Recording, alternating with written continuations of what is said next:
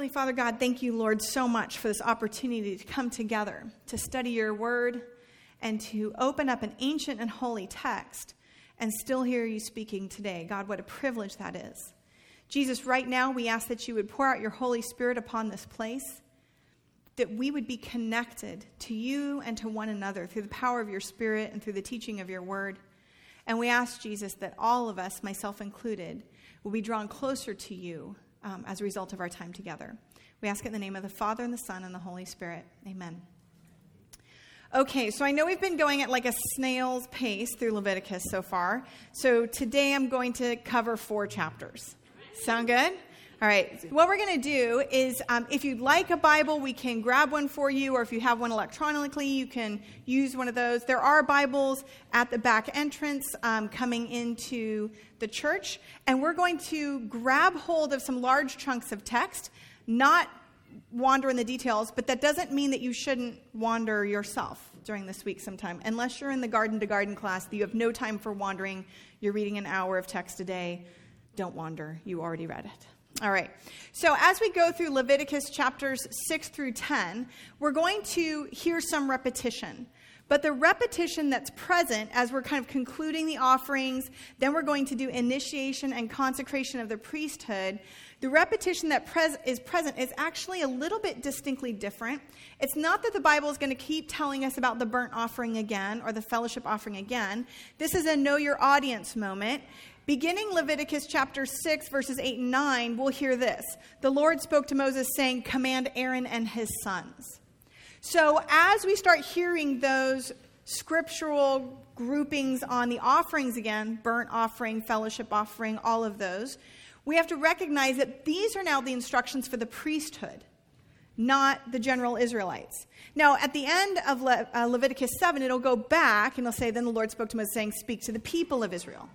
And the inclusion of the commands for priests are distinctly different than the inclusion of commands for Israelites. There are some commonalities. Everyone's doing a burnt offering.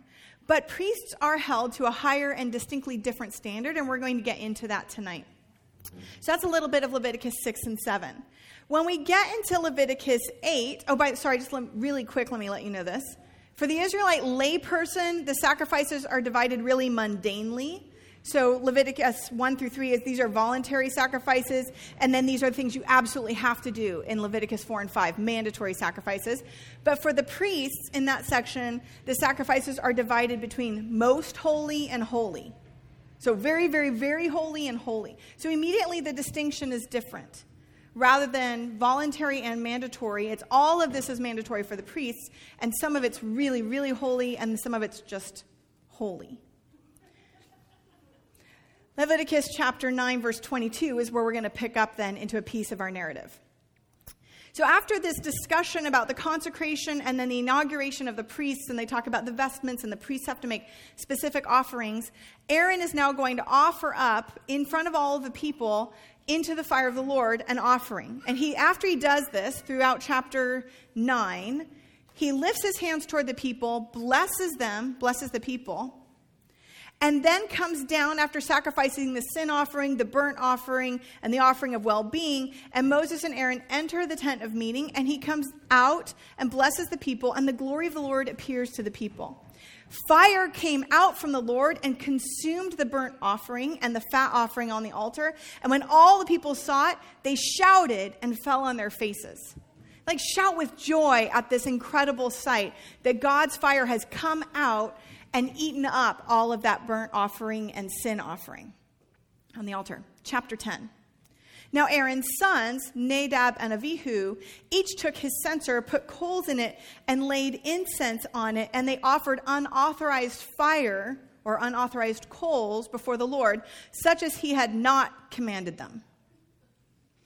And fire came out from the presence of the Lord and consumed them. And they died before the Lord. And Moses said to Aaron, this is what the Lord meant when he said, through those who are near me, I will show myself holy. And before all the people, I will be glorified. And Aaron was silent. So just so we're clear, fire good, then a couple verses later, fire very bad. Same fire. Holiness, presence of God, good and something we are in awe of. And holiness, presence of God, something that takes the life of Aaron's 2 sons. In just a couple verses. Pay no attention to your chapter marking there. Just read through the story. And Aaron is silent. Moses summons Mishael and Elzaphan, the sons of Uzziel, the uncle of Aaron, and said to them, "Come forward, carry your kinsmen away, your cousins, from the front of the sanctuary to a place outside the camp." And they came forward and carried them by their tunics out of the camp, as Moses had ordered. And Moses said to Aaron and to his sons, Eleazar and Ithamar, "Do not dishevel your hair, do not tear your vestments, or you will die, and wrath will strike all the congregation, but your kindred and the whole house of Israel may mourn the burning that the Lord has sent. You shall not go outside the entrance of the tent of meeting, or you will die. For the anointing of the Lord is on you." And they did as Moses ordered. Seems wise. And the Lord spoke to Aaron, "Drink no wine or strong drink, neither you nor your sons, when you enter the tent of meeting, that you may not die. It's a statute forever throughout your generations. You are to distinguish between the holy and the common, between the unclean and the clean. And you are to teach the people of Israel all the statutes that the Lord has spoken to them through Moses." And this ends our reading. So tonight's talk is entitled High Voltage. And this comes from a scholar, Jacob Milgram, who talks about the high voltage of the super sanctum, the super sanctuary, this high voltage that sort of shoots out from God's presence in their midst, this power that is present. And as we start to look at our text, I'm going to suggest to you, and you can follow along with me and see if you agree, that this story of power, of presence, of God's holiness, this high voltage, is a story that proceeds throughout our entire text. When we hear stories like this, we often immediately just go, "Whew, glad I am not a priest, right? And so glad I don't work with fire, and really glad I'm not back in that time. It seems like God is capricious. He's difficult to figure out. We don't understand entirely what's going on. What is it that they did that wasn't okay? This unauthorized coal that they put in the censer. How are all these things? What is happening here? It doesn't make sense. Thank God," and I hear Christians say it all the time, "thank God Jesus has come, that we don't have to pay attention to such madness anymore." Sure. I mean, I think for both our Jewish brothers and sisters and Christian brothers and sisters, nobody's doing this anymore. This is a very ancient text. This is an old practice. We don't do this anymore. Nobody's doing this in Jerusalem. There aren't people doing it. This is a synagogue. Do you see any weird fire going on? Like, we don't have some censorship. Although we do have an eternal flame. Behind the screen, there is a constant flame on, a light, in order to remember the constant light that was at the temple and the tabernacle. But nobody's doing this anymore. But what we can see throughout our Exodus and Leviticus story thus far, this desert storyline, is that God's holiness is powerful. Now, this isn't new news to us because we remember that at the theophany of Mount Sinai in Exodus chapter 19, that all of Israel was told to stay back and stay away from the mountain as God was speaking, and that if they didn't, they would die. And in fact, God tells Moses up on the mountain, "Go back down and tell them to go back." He's like, "I already told them." He's like, "No, go back down and tell them to go back because they'll die." And even as God speaks, the people shudder and freak out and tell Moses, "You just go talk to God because we will surely die." So we have this concept already in our narrative approaching the book of Leviticus. It's not new news or news that these sons of Aaron had no idea that God was holy and that an exposure to God's holiness and presence would bring death. We have this beautiful passage in Exodus chapter 33 where Moses says, "Show me your glory, God, I pray." He said, "I'll make all of my goodness pass before you, and I'll proclaim you the name, the Lord, and I'll be gracious to whom I'll be gracious, and I will show mercy on whom I'll show mercy. But you cannot see my face, for no one shall see me and live." He says this to Moses. And the Lord continued, see, there's a place by me where you shall stand on the rock, and while my glory passes by, I'll put you into the cleft of the rock, and I'll cover you with my hand. And as I've passed by, I'll take away my hand, and then you can see my back, but my face shall not be seen, because you'll die. So we know that God's presence is so powerful, his holiness is so powerful, that if it is imparted upon those of us who are not holy, it brings death. We already know this before we get to Leviticus chapter 10. We know that the holiness itself indicates God's presence and dwelling. When we look at the tabernacle and the way that it's functioning, we have this outer courtyard. But we have what we would call in archaeology in the ancient Near East, concentric circles of holiness. That the further that you go in, the more holy the presence of God is, the more set apart, the more powerful. So everyone can come into the courtyard, but then the priest can only go even a little bit further into this portion of the sanctuary, and then they certainly can't only but once a year go back into the Holy of Holies. Concentric circles of holiness. I used to joke, I'll joke again, that this reminds me of tan lines. So, concentric circles of holiness, right? The distinction is you're like, oh, and these are portions that nobody sees, and everyone can see this portion. It's a concentric circle of holiness. And God has that same thing present when we go into the tabernacle. It's a concentric circle of holiness. The closer that you get in, and specifically as priests move in, they have to be, as we've just read in Leviticus 8 and 9, consecrated and inaugurated specifically for this moment where they will be brought into. So even though these particular sacrifices and these particular instructions aren't given to all of Israel as laypersons, and they are given to the priests themselves still are held to a higher standard. Remember, James says, be careful those of you who would be teachers. Right, you're going to be held to this higher standard. And as the people are moving in closer and closer, some are kept back from God's holiness. And even as they go in, they have to be careful about how they approach God. And these are all these rules that we read in Leviticus that sort of put us to sleep. If somebody's had an issue of blood, then they have to stay out. If they've had this type of thing, if they have a rash, if they have mildew in their house, if they have all these things. But it's not about a whole bunch of rules to say, you're bad, you're missing an eye, therefore you go, right? It is about explaining that the very presence of God and his holiness is dwelling in our midst, and that if you take that lightly and you just walk in, you'll die. Because it's God.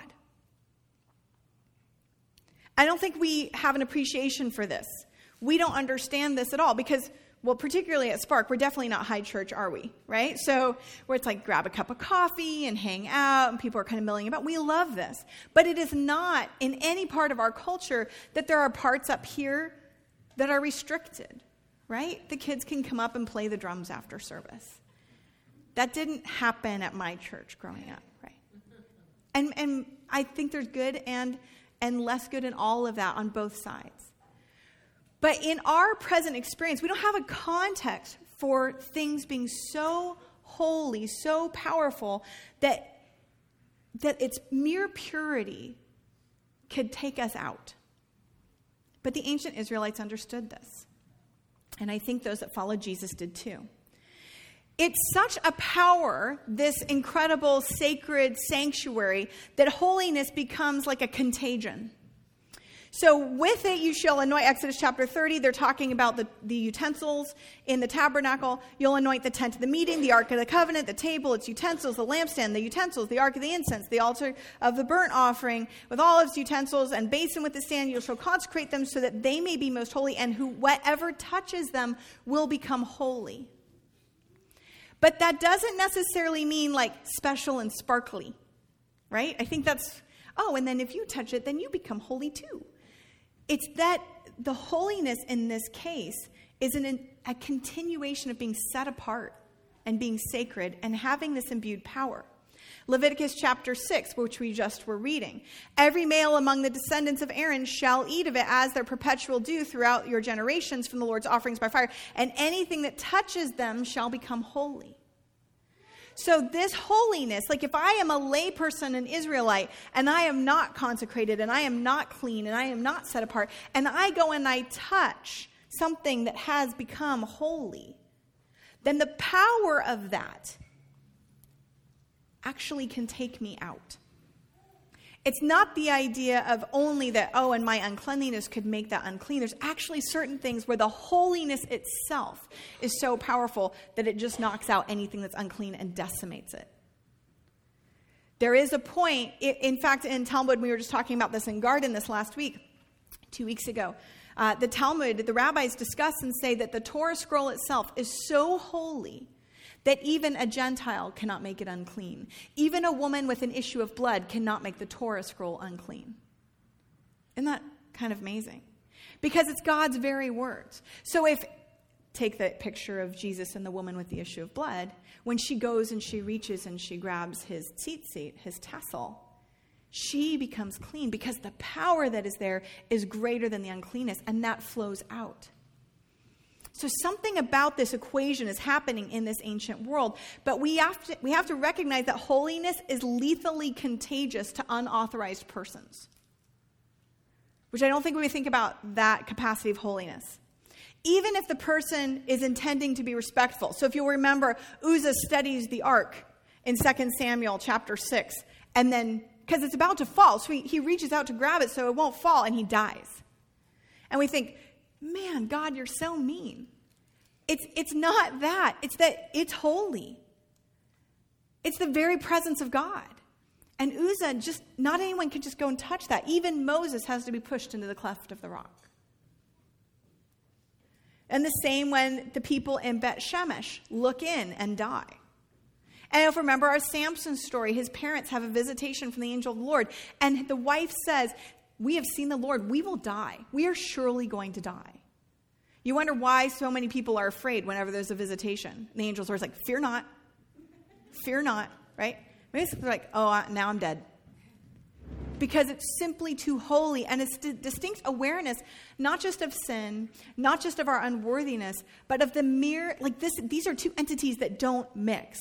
This is God Almighty, creator of heaven and earth, trying to have a relationship with humanity itself, a humanity that's been so wicked that we've all been wiped out, save one family on a nice box boat. So this sanctum contagion, these ultra-sacred objects, whose own sanctity is so powerful it can sanctify others, when it's misused, it can be disastrous. And it brings upon the offender excommunication or death. And this is this word karet in the Hebrew. We'll talk about that person shall be cut off from their people. That person shall be cut off from their fathers. That person shall be cut off from their people. And people discuss, what does that really mean, to be cut off? Does it mean that they're immediately excommunicated? Maybe. Does it mean that they're not going to have any part of the afterlife? Maybe. These are the interpretations that were around in that time. That if people misused this power, if they didn't engage with this presence of God in their midst, within the right vehicles and forms, they died. It's a weird thing to think of. But at the end of this whole experience in chapter 10, Moses says to Aaron, God through Moses to Aaron, talks about the sacred and the profane. You are to distinguish between the holy and the common, between the unclean and the clean. Sacred versus profane, holy versus common, clean versus unclean. And these concepts are going to be persistent now throughout the rest of our text and the rest of our relationship with God and with one another. How do we understand the sacred in our midst, and how do we leave out the profane? And because I used to be a poli-sci major, I just can't help myself.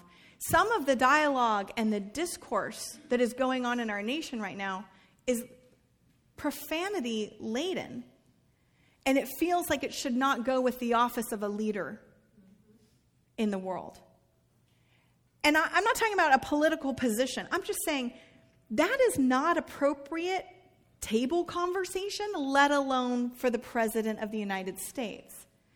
And if we can determine that this is inappropriate discourse and dialogue, a lack of civility with this level of profanity by people multiple people, not just one individual, multiple people who are claiming to be followers of Jesus himself. Lord, have mercy. Hear our prayer. If in those moments we can say that profanity does not belong with this office, then you guys, Kal v'chomer, how much more is that true for the very presence of God in the midst, dwelling in the midst of Israel? Not a king, not a president, not a leader, not a justice, not a priest at a church, not a rabbi down the street, simply not a teacher, but God himself. Then we have to start to understand that there is holiness here. And I think as Christians, we forget quite a bit of this because we get very comfortable with buddy Jesus, right? But God says very clearly in Leviticus chapter 11, and this will then be quoted again throughout our entire text, "For I am the Lord who brought you up from the land of Egypt to be your God, and you shall be holy, for I am holy." So it's very clear from the very beginning that God's standards for his people are centered around behaviors of holiness. And when we read through the rest of Leviticus and we start to read about, and in Numbers, people that get swallowed up in the earth and people that are cut off or people that are killed or who die, all of these different types of things, all of this needs to be centered around the knowledge that God's very presence is dwelling in the midst of this people group in the tabernacle itself. These people can actually see the presence of God walking with them in the day as a cloud, a pillar of cloud, and at night as a pillar of fire, and then resting on the very tabernacle itself, that they can be camped out and be worried and scared and look towards the general direction of the tabernacle and see the light burning and remember that the presence of God is with them. But that presence is not about being buddy Jesus. It's not about having God as your best friend. There's aspects of that in our faith, and that's beautiful, but we also have to remember that God is God. And God has a standard for how his people will behave because he has a standard for himself. And from the very beginning of Genesis, we see a pattern of discipleship that God is modeling for us what it is to look and be and follow him according to his commands. And this is exactly what Jesus is going to come and do. We have this high voltage power in the person of Jesus as well. John chapter 18. Then Jesus, knowing all that was to happen to him, came forward and asked this. He's in the garden and he's about to be arrested. "Who are you looking for? Whom are you looking for?" And they answered, "Jesus of Nazareth, Yeshua ben Nazareth." And Jesus replied, "I am he." And Judas, who betrayed him, was standing with them. And when Jesus said to them, "I am he," they stepped back and fell to the ground. There's power in the presence of Jesus too. And in this moment, you'll remember he's saying things like, "Don't you know I could call down 10,000 angels to defend me? Don't you know I have power? But my power doesn't come like this. But don't mistake the fact that I am laying down and submitting to death, even unto death on a cross," Philippians 2 tells us. Don't mistake my submission unto death with a lack of power, with a lack of high voltage power. So in Acts chapter 5, after Jesus has been crucified, buried, and resurrected, we have this weird, interesting story. The early church is formed, and two people decide to come and give some money. A man named Ananias, with the consent of his wife Sapphira, sold a piece of property. And with his wife's knowledge, he kept back some of the proceeds, and he brought only a part of it and laid it at the apostles' feet. "Ananias," Peter asked, "why has Satan filled your heart to lie to the Holy Spirit and to keep back part of the proceeds of the land? While it remained unsold, did it not remain your own? After it was sold, were not the proceeds at your disposal? How is it that you have contrived this deed in your heart? You did not lie to us, but to God." And now when Ananias heard these words, he fell down and died. And great fear seized all who heard of it. The young man came up, wrapped up his body, and carried him out and buried him. What a weird story. Just hold the picture of them wrapping up his body in the garment for a minute. Let's finish our story. Here comes his wife. She walks in. They ask her, hey, did you, oh, yeah. She's like, that's the amount. Was this the amount? Oh, yeah, sure, totally. Don't you know right now that your husband has just walked out? Yeah, no, it's the price. It's dead. So she confirms the lie, drops dead, and he says, the guys that just carried out your husband, they're going to carry out you too, and sure they do. And great fear seized the whole church and all of who heard these things. 2 people dead, lying to the Spirit of God in the presence of the disciples in Acts chapter 5 and carried out and buried. Just like Aaron's sons who died and were carried out and buried. And here's this weird and interesting bit. All that's interesting too. It says back in Leviticus 10 that when they are taken out, that they are first wrapped in a garment and then brought out by their tunic. Because you see, they're holy now. That lethal contagion of holiness, as the fire of God has come out and hit them as they brought unauthorized coals before the Lord. Now anyone that touches them will also die. So they grab the garment and pull it out. And we have that echo here in this Ananias and Sapphira's story too, where it says that they were wrapped in the garment and pulled out by the garment and laid in the ground. There's something that's happening in the early church that is an echo of the power and the presence and the distinct holiness of God all the way back into Exodus and Leviticus and Numbers and Deuteronomy.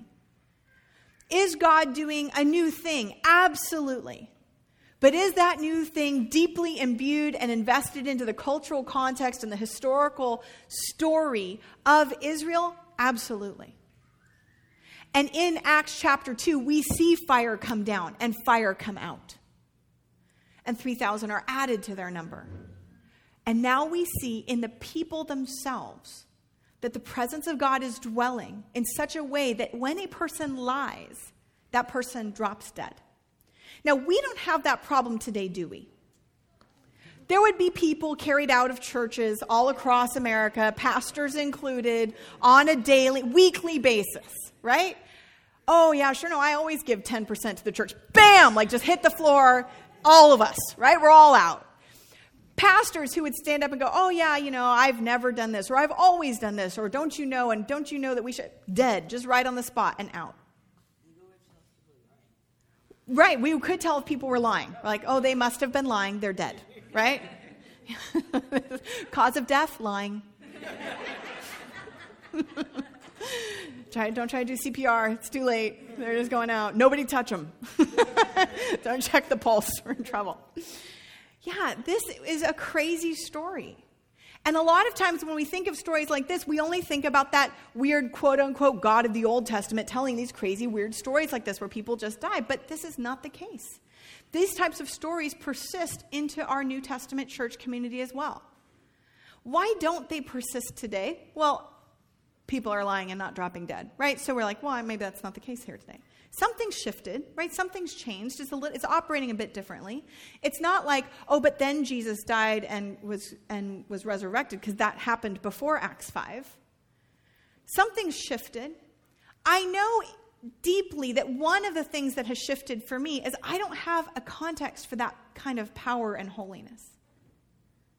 Not readily accessible to me. Like people, will go to conferences to understand about the power of prayer or the power of this charismatic worship. We'll go to specific teachers to try to find and experience bits and pieces of maybe a taste of this.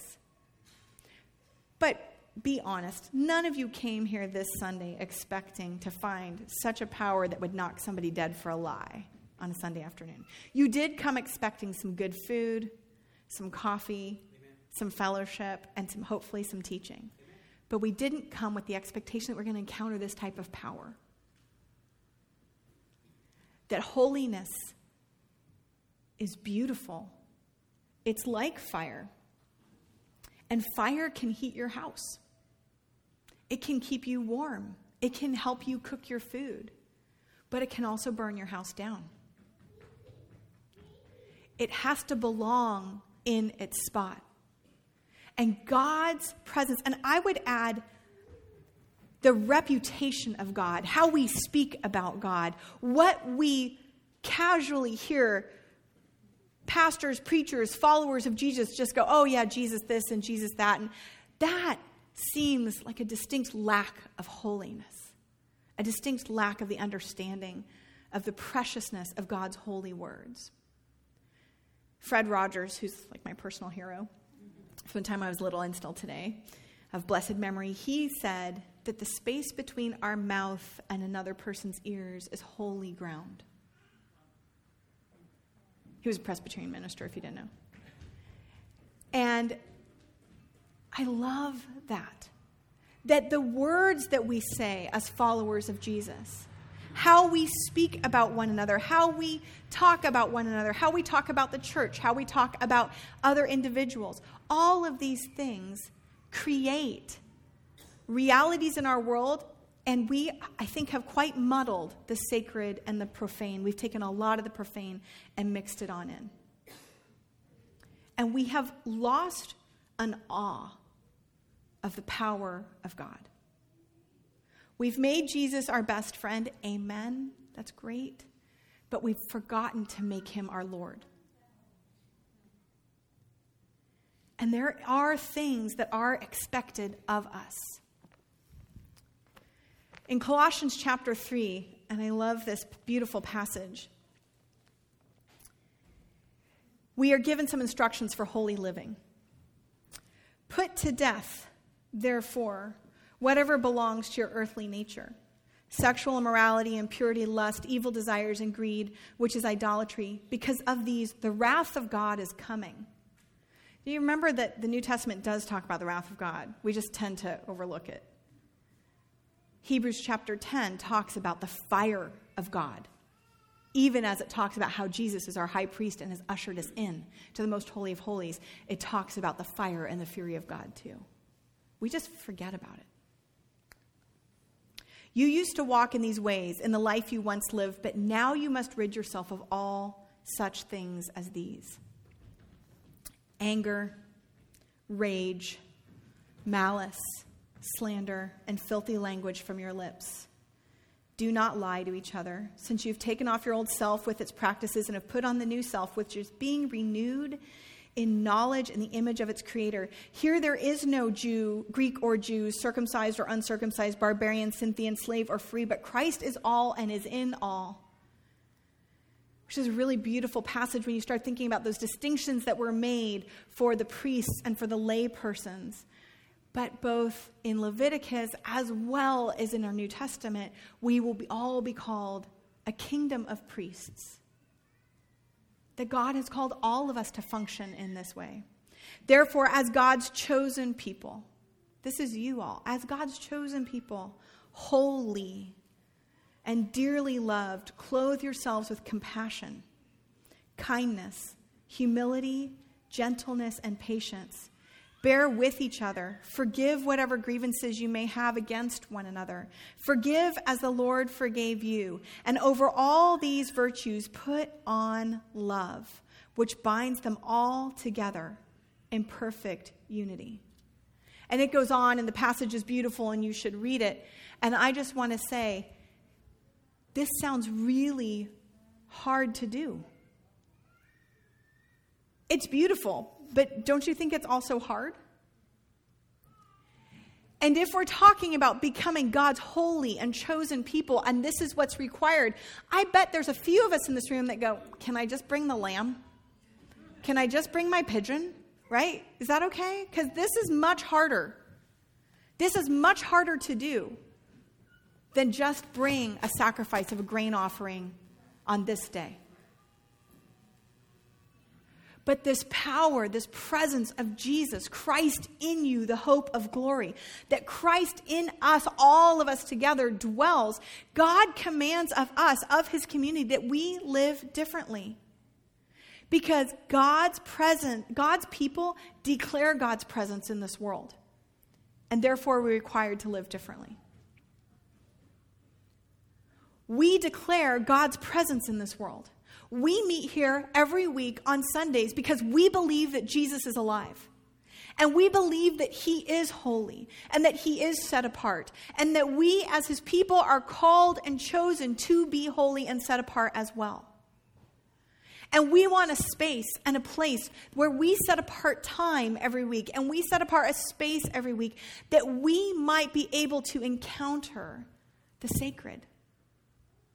That we might separate from the rest of our week the profane, the common, the unclean, and come into a space and a time where we move closer to the sacred, the holy, the set apart,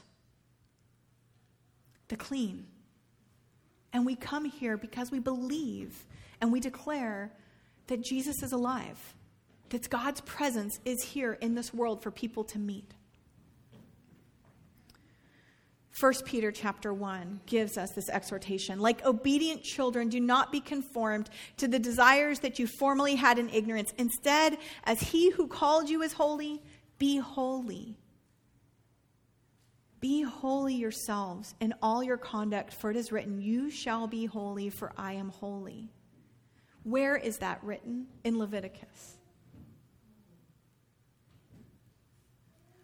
What God teaches Israel in Leviticus, these hard lessons that he's teaching his people, the hard lessons that he's teaching in Acts chapter 5, the hard lessons that he's teaching in John chapter 18, all of these hard lessons are still present for us today. We are still called to be holy, to be set apart, to be distinctly different, because we claim the presence of Jesus in our midst. This ancient book with all these weird stories, with all these bizarre, like, wrath of God moments that we don't understand, the ethics and the truth behind all of them still exist today. God is holy. We're not permitted to just treat God as a trinket, as something to throw out to get a vote, as a way in which to harm individuals, to bring fear or to bring shame. We are not permitted to take the very teachings of Jesus Christ and use those to harm others. His words are holy, and we need to live differently, with compassion, with kindness, without malice, without slander. We need to not lie. We need to reject all of those things. And this is a daily occurrence. And I'll be the first to say that I felt full conviction reading and studying for this week, that I had forgotten the holiness that I am to be set apart. And it's my prayer for this community that we will be set apart here, not because we want to flout a distinction or difference, but because we want people to encounter the presence of Jesus. And we should look differently. We should live differently, because we are following him. Jesus said to his disciples just before he was crucified, in the upper room, he said, if you love me, you'll obey my commands. Amen. Let's pray. Father God, we bless you, Lord, for this high voltage power that you have in this world and in our lives. Jesus, forgive us as we've held others in unforgiveness. Forgive us, Lord, as we've forgotten your holiness in our life, your holiness in this world.